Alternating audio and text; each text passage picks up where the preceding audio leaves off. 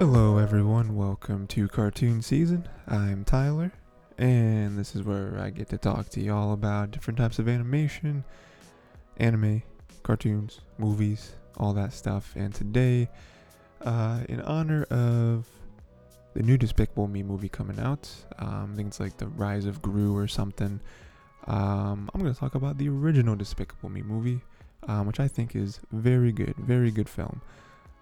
Few things I want to touch on. I do want to touch on Vector and how he's just catching strays this whole film. I want to talk about how the girls kind of softened Gru, into, from him being a villain to him just kind of, trying to have fun, maybe not really being a hero, sorta. And then I also want to touch on the Minions and how the Minions are fun. The Minions are a fun idea. So yeah, let's just get right into it. Why not? So, let's start, like I said, with Vector catching strays this whole film. So, Vector, he kind of has a weird and sort of annoying introduction, You kind of just look at him and you're like, this guy. I don't really think I like this guy, but, whatever. We probably won't see him again, right? And then, he's the one who ends up stealing the shrink ray. And we're like, oh, this guy actually pretty capable. Because when you start, he's like, oh, he's just like this new villain, this young guy, probably. He's eyes really big with wonder.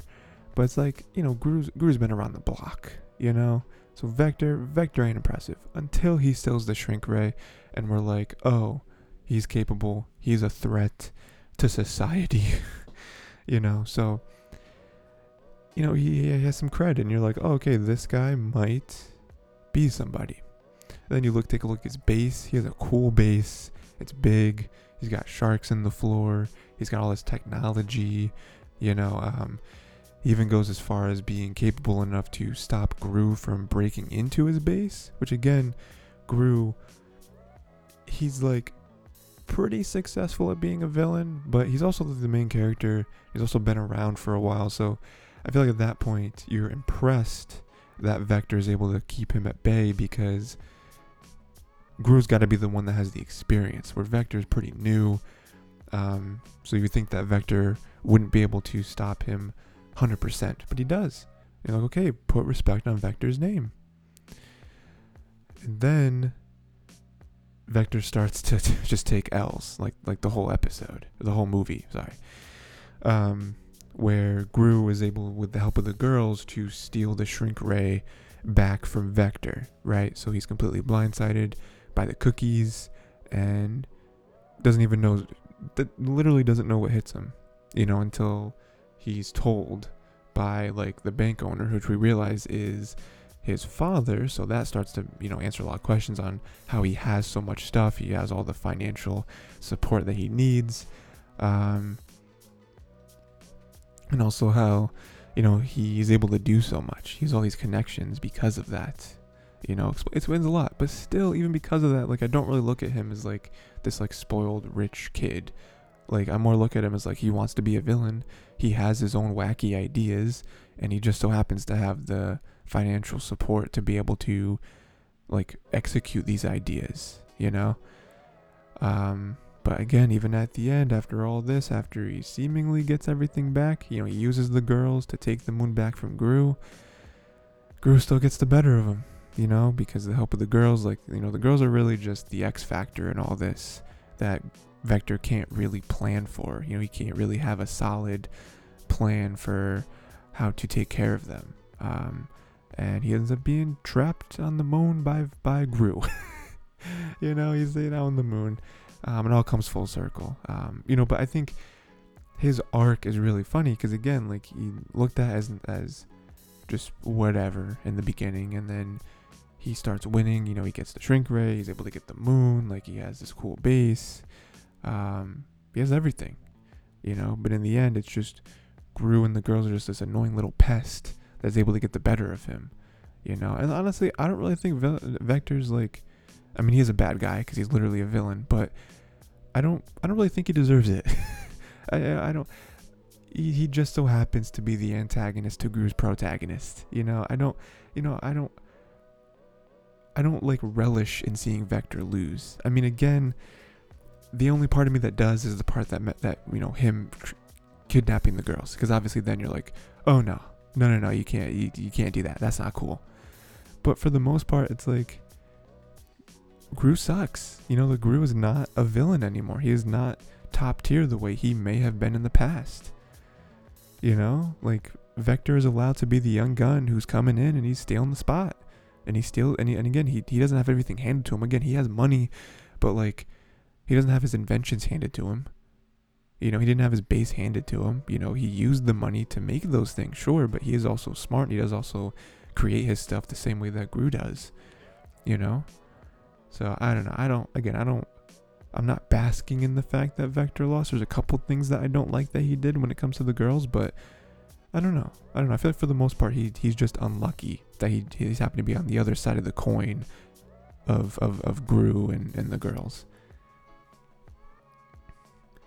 And then we move on to, speaking of the girls, how they are able to break Gru in a good way.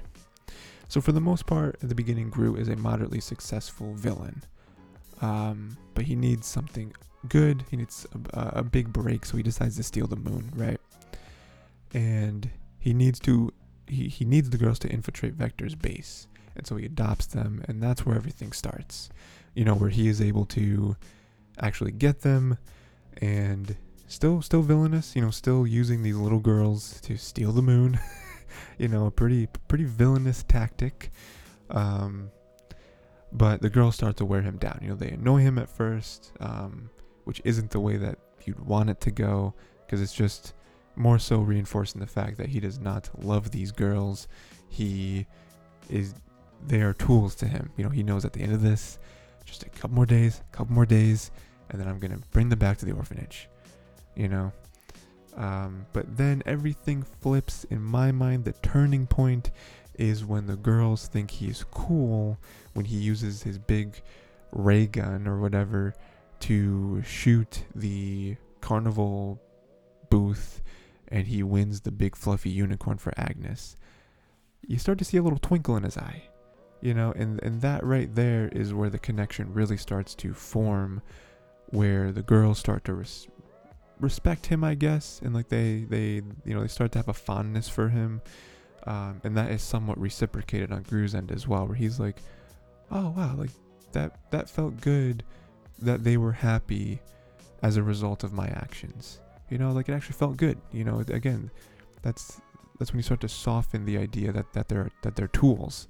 That's like, oh well, they're actually humans that I'm kind of in charge of, and I'm kind of starting to care what they think of me, and then it just goes downhill from there, in a good way. It goes downhill from there, where he starts neglecting the big plan, and he starts to have fun with the girls, which is to his main scientist's chagrin. But he's having fun. He's getting his face painted. He's balloons and cotton candy and different fun adventures and times and buying stuff and all that, drawn on the walls. So he starts to have a good time, and for the first time in forever, something is more important to him than being a villain and being the biggest, baddest dude on the planet. There's something more important to him, something that he cares about, and I really do think that, just stopping there for a second, I do think that's a nice arc of his character, where clearly being a villain is the most important thing to him and like what has driven him his entire life. But he's kind of washed up. Not only is he washed up in the sense that he's not super good at being a villain anymore, it doesn't seem like his heart is fully in it. He's just kind of going through the motions, and now he finds this new thing, daughters, which is like, it is, I don't know, it's like a wind in his sails, where he's like, oh wow, I care about something again. I'm passionate about something again, because like even when he misses the girls' dance recital to steal the moon, you can tell his heart isn't in it. Like he's just doing it because he feels like this is what he's supposed to do. He's been planning this for months, years, whatever, but he doesn't really want it. Even as soon as he steals the moon, he immediately thinks of, what time is it? Okay, I still have time to get there. He doesn't, but just him having that thought shows how much he's changed and grown because of his daughters, you know? And even further on that, he trades the moon to get his daughters back, you know? That right there is like a very blatant showing that what does he care about more? Does he care about being a villain, or does he care more about his daughters? He has now officially hung up his cape, his villainous cape.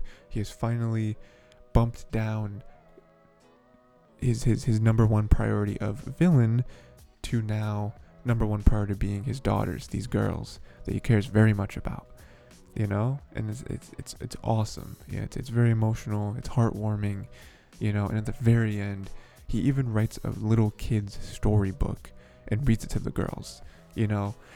The first night they were there, he did not want to read a story to them, and now it's come all the way around to him writing a story about him meeting the girls and how they changed his life for the better. You can't get better than this, folks.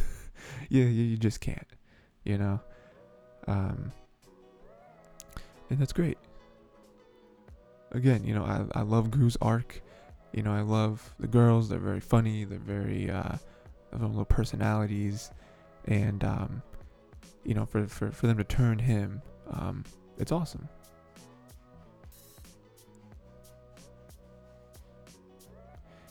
And yeah, so we're gonna move on to final thing. Like I said, I just want to talk about how fun the Minions are, because like I know as the movies have gone on, the Minions themselves have kind of infiltrated pop culture in a way that most of the internet does not like. They kind of became like you know, Facebook memes and stuff, and you know, people just look at Minions as like this black mark on pop culture. But like, I think after this movie, that's not fair. At some point, I will watch second movie, third movie, Minions movie, Rise of Gru, all that stuff. There's now gonna be 5 movies. I will watch them, and maybe my opinion will change post sequels. But after this movie, they're not really overused in the film. You know, like they use them here and there, a little bit here when they're interacting with the girls, a little bit there when they're making a dumb joke, you know, when they're showing like what Gru's workplace is like, you know. But like, the Minions are not the main focus of this film, you know, and I think that's good. You know, they're totally loyal to Gru. You know, they have you know, their own code. You know, they care. They're not just mindless. You know, they even have like a fun little toilet paper fight with the girls, which is nice. You know, because they were told, hey, go play with them. And like, okay, cool, we'll do that. You know, and like they have personality too. You know, they're not just a hive mind. 3 of them go to the store to buy a unicorn toy for Agnes. That was very sweet. And again, we don't cut away for 15 minutes and we see, you know, their adventure at the store, because we don't need to. You know, we know what they're probably going to get up to, but they have a goal and they deliver. You know, they at the end, another very heartwarming moment was them scrounging together enough money so that Gru can steal the moon. You know, like they're the ones who save him, and they're like, we don't care. Like, you know, because his whole thing is like, oh, you better go find more employment, you know, because I don't know if we can keep this up. And they're like, nah, like we're here. You know, like we got the dollars in our pockets to change. We got necklaces that we're gonna sell. Like we're gonna get this money so we can build the rocket and make the plan that not only we have been wanting to do for a very long time, but something that you've been wanting to do for a very long time. You know. And at the very end, another sweet moment is they also want goodnight kisses because they saw that Gru gave it to his daughters, and Gru's like, all right. It's very nice, you know. It's a nice touching moment that didn't really have to be there, but you know, all in all, it just goes to show that the Minions, they're nice. You know, they have some funny moments, they have some heartwarming moments. They do have their nice little personalities where, again, they're not like a hive mind. They're not just these mindless like